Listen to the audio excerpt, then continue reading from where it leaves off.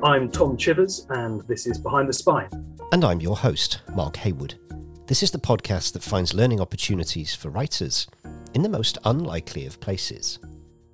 Last week I spoke to Tom about his new book, London Clay, which examines London through its geology, its hidden landscape, and the ghosts of its past. I was interested in capturing that sense of kind of sublimated violence that is there in the city that has kind of dissipated into my writing of London Clay. Tom's fascination with the city is palpable, and it got me thinking about the nature of places and locations in stories and storytelling, how places can live as characters in their own right. Chapter 1. The Historicised Present.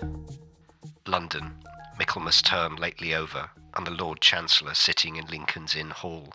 Implacable November weather, as much mud in the streets as if the waters had but newly retired from the face of the earth, and it would not be wonderful to meet a megalosaurus 40 feet long or so, waddling like an elephantine lizard up Holborn Hill, smoke lowering down from chimney pots, making a soft black drizzle, with flakes of soot in it as big as full-grown snowflakes, gone into mourning, one might imagine, for the death of the sun. Dogs, undistinguishable in mire, horses scarcely better, splashed to their very blinkers, foot passengers jostling one another's umbrellas in a general infection of ill temper, and losing their foothold at street corners, where tens of thousands of other foot passengers have been slipping and sliding since the day broke, if this day ever broke, adding new deposits to the crust upon crust of mud, sticking at those points tenaciously to the pavement and accumulating a compound interest. Fog everywhere.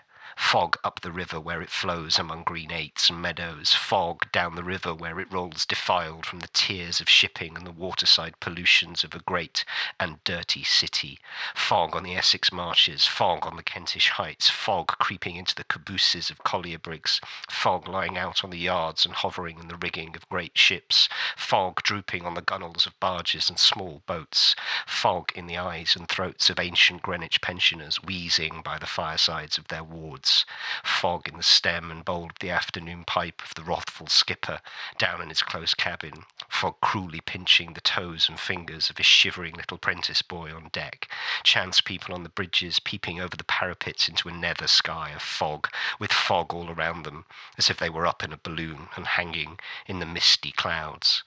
Gas looming through the fog in divers places in the streets, much as the sun may, from the spongy fields, be seen to loom by husbandman and ploughboy. Most of the ships lighted 2 hours before their time, as the gas seems to know, for it has a haggard and unwilling look. The raw afternoon is rawest, and the dense fog is densest, and the muddy streets are muddiest near that leaden-headed old obstruction, appropriate ornament for the threshold of the leaden-headed old corporation, Temple Bar. And hard by Temple Bar in Lincoln's Inn Hall, at the very heart of the fog, sits the Lord High Chancellor in his High Court of Chancery. Never can there come fog too thick, never can there come mud and mire too deep to assort with the groping and floundering condition which this High Court of Chancery, most pestilent of hoary sinners, holds this day in the sight of heaven and earth. Bleak House by Charles Dickens. Places can never be viewed through the lens of a single story. The past and present flow through them simultaneously. The history is just as ever-present as the here and now.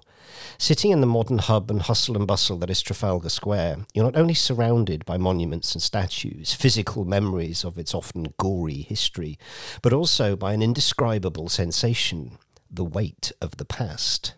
Then there are places like the great medieval Charles Bridge, a powerful example of Gothic and Baroque architecture, which has had so many different uses over the past 600 years it would be impossible to condense its life into one story. Every setting, every location, every space has its own tale to tell, often more rich and plentiful than the story of a single person. For this reason, places are just as important in your writing as the characters themselves. In Dickens's Bleak House, the descriptive journey he takes us on through the streets of London evokes such an intense emotional reaction. You can almost feel the presence of the city looming around you and over you. As Alison Richings from Endpoint told us in Series 1, how we perceive and experience a place is governed almost entirely by our emotions. The two are deeply intertwined. Within a split second of stepping into a space, we immediately decide how we feel about it, struck perhaps by a feeling of comfort or maybe unease.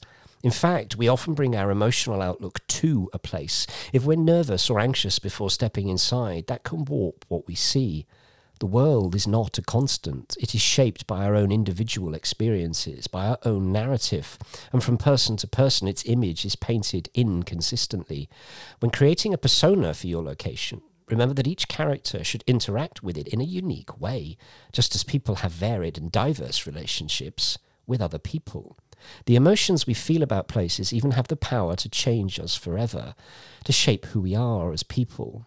The conservationist and author George Schaller said of Tanzania, "To witness that calm rhythm of life revives our worn souls and recaptures a feeling of belonging to the natural world. No one can return from the Serengeti unchanged."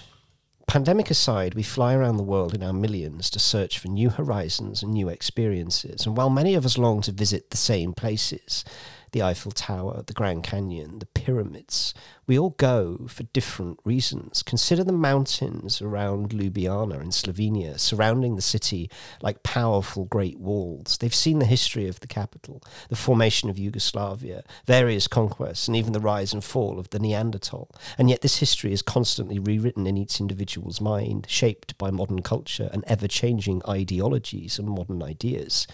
What the mountains have seen and what they think they've seen are two very different things. Our experiences of place are not guided by reality or facts, but by our own biases, our own hopes and imaginations. Behind the Spine is an attempt to inspire you to write and to shine a light on things that might provide a creative spark for your stories. Now we want to go one stage further. We want to offer you an outlet for your work. Over the course of the show, we've uncovered dozens of lessons that have been extracted from over 50 fascinating conversations. We've picked 3, and now we'd like you to narrow this down to 1. Pick one of the lessons we've selected and write a short story of no more than 1,000 words and send it to us. At the end of the series, we'll pick 2 winners. We'll pay each writer £250 for the right to use their story as part of Series 4. Go to behindthespine.co.uk and click on the writing competition for more details. But now, back to the show. Chapter 2. First Impressions. First impressions count, especially in writing. When you set that opening scene, when you're transporting your reader to a new place or time in your story, you have to set off every single one of their emotions. Words can capture more than visuals. Smell, taste, and touch must all be considered.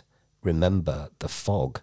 Dickens does this perfectly in the example I used earlier from Bleak House, a piece of writing which has had a profound impact on Tom. Bleak House is probably my favourite Dickens novel, and certainly that atmosphere in Bleak House, I suspect, has eked its way into London clay, just like the kind of noxious vapours from the docks used to eke into the lungs of people who lived here. And I live in Rotherhithe, which is an old Docklands village, if you like, and there is certainly that sense. I'm looking right now actually at a Victorian grain store that's now converted into luxury flats.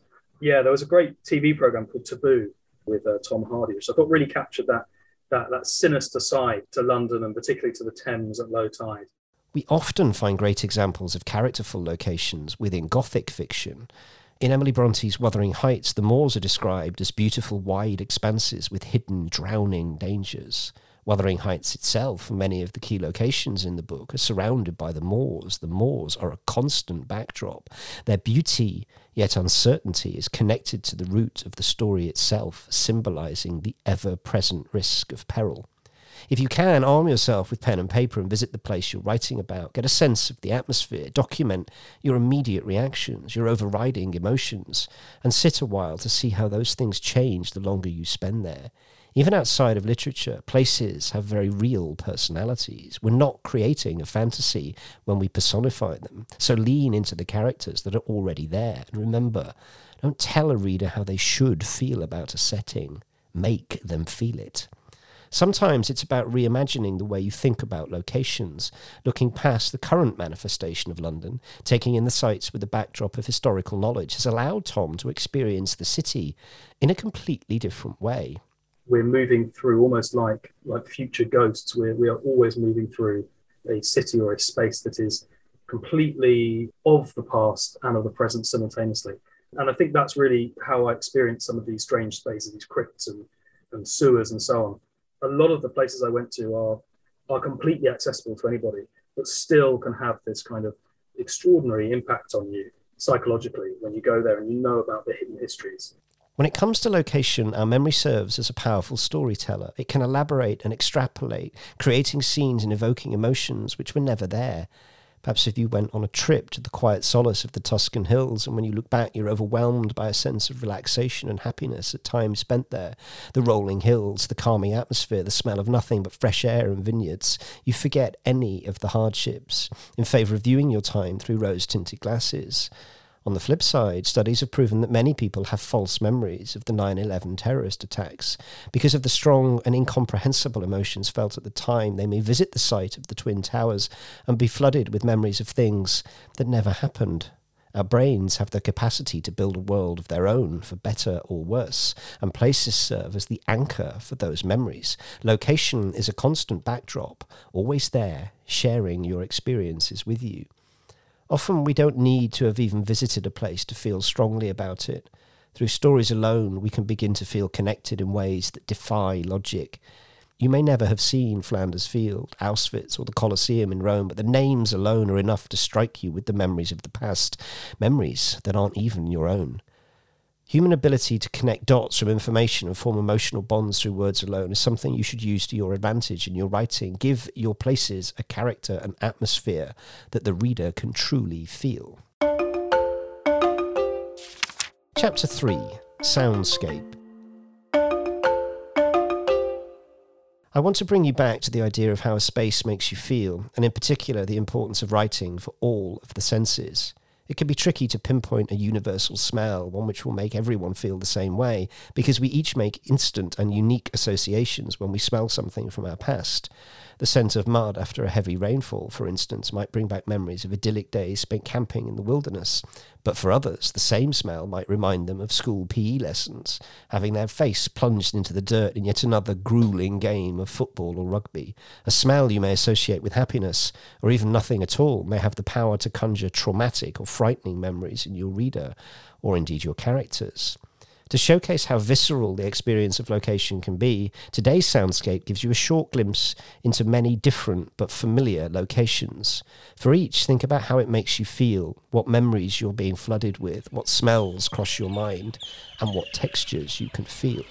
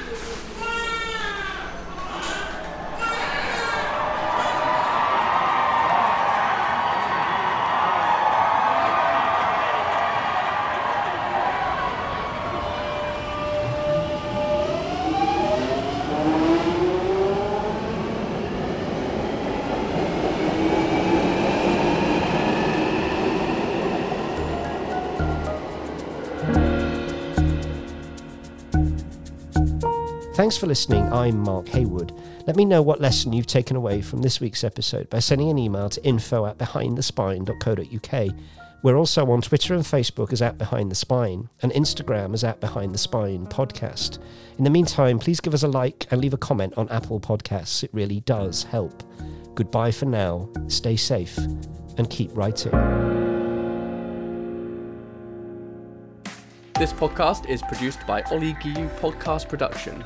Find out more at ogpodcasts.co.uk.